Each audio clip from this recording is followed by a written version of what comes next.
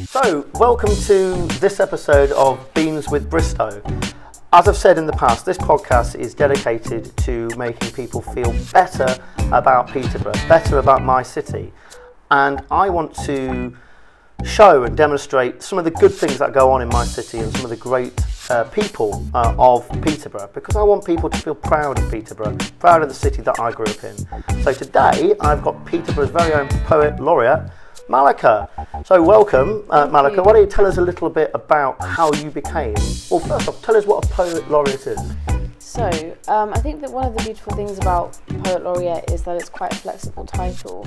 I think you can adapt it to what you want it to be, as you know, as in terms of as in alignment with you as a poet.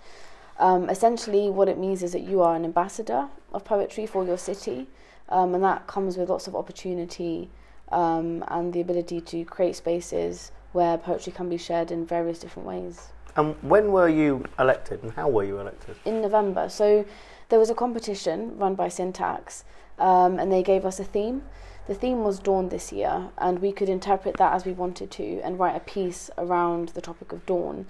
So I interpreted it in a spiritual way. So I, in my poem, talked about a spiritual dawn, and the transition from materialism and actually, you know, then digging in a bit deeper within yourself, and finding those things which are, you know, inside the inner self. This is a note for the youth. Just to clarify, you're all sisters and brothers in my eyes. That's why I have to speak the truth, I can't lie.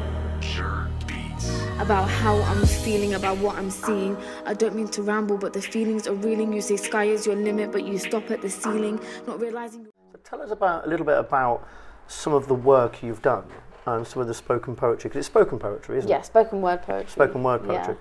Yeah. Firstly, I think spoken word poetry is a newer form of poetry.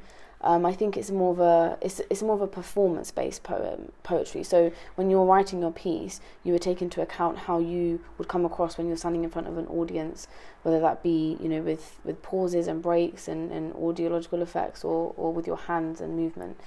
And I think that's something I engaged with a little bit later on when I was encouraged to take part in an open mic session.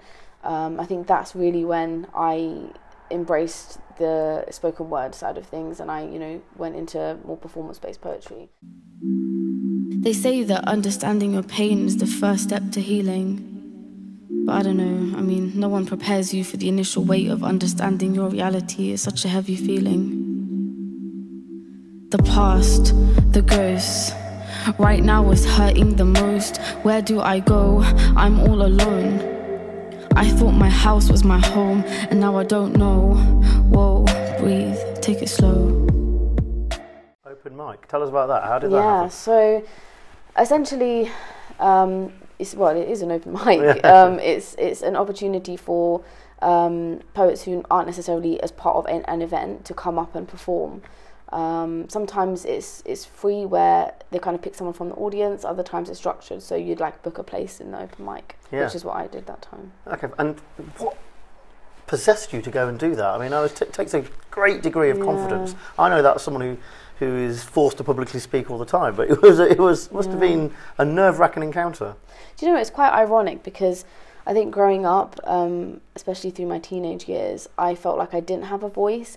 And I think that I found that in poetry, I was able to say what I wanted. There wasn't really any boundaries. I could speak my mind, and it gave me a platform to do so. So when it came to the opportunity to actually stand in front of people and voice out my thoughts and my views, I kind of just made myself go for it, because, you know, I have this attitude where, you know, just try everything and just say yes.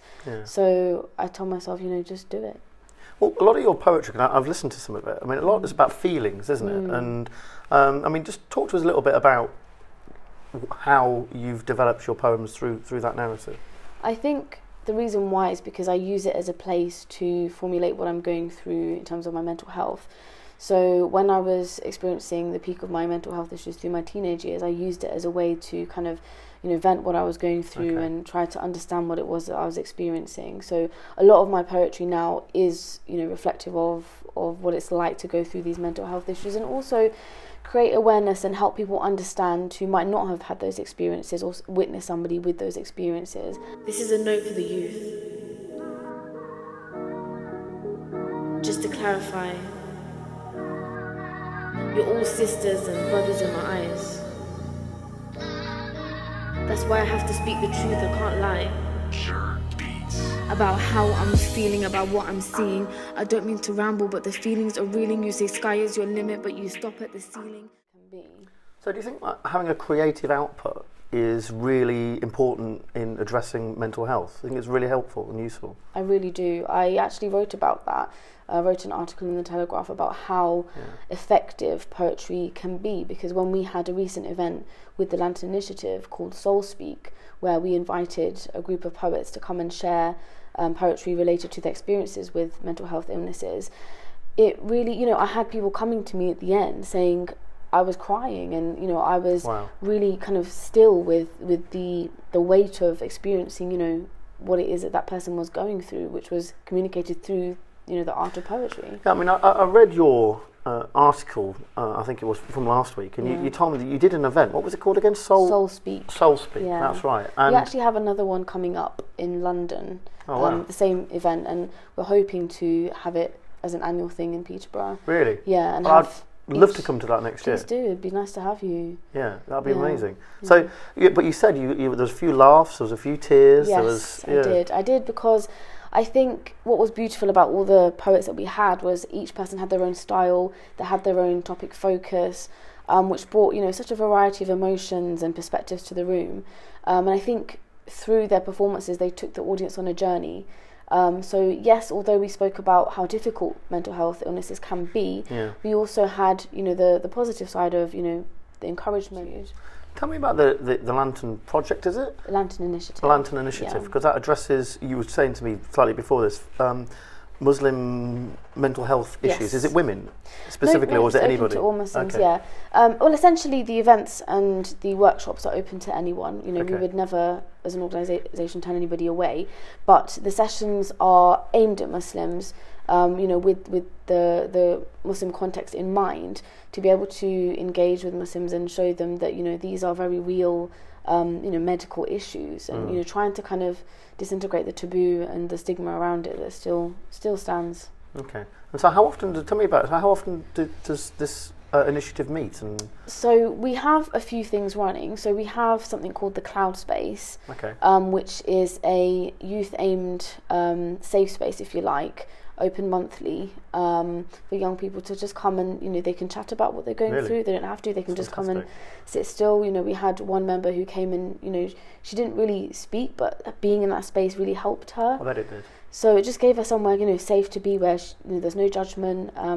We have people who have mental health first aid training. So it's just creating that open space. And then outside of that, we have so many events and workshops. We have an annual workshop called Healing Minds. That's been in different cities, and then in and out the year there's usually something every month or 2 months that they do. But there's one in Milton Keynes, you said. There's one in Peterborough. It was founded in Milton Keynes. Not so many events there now. It's more Peterborough and London, and sometimes Leicester.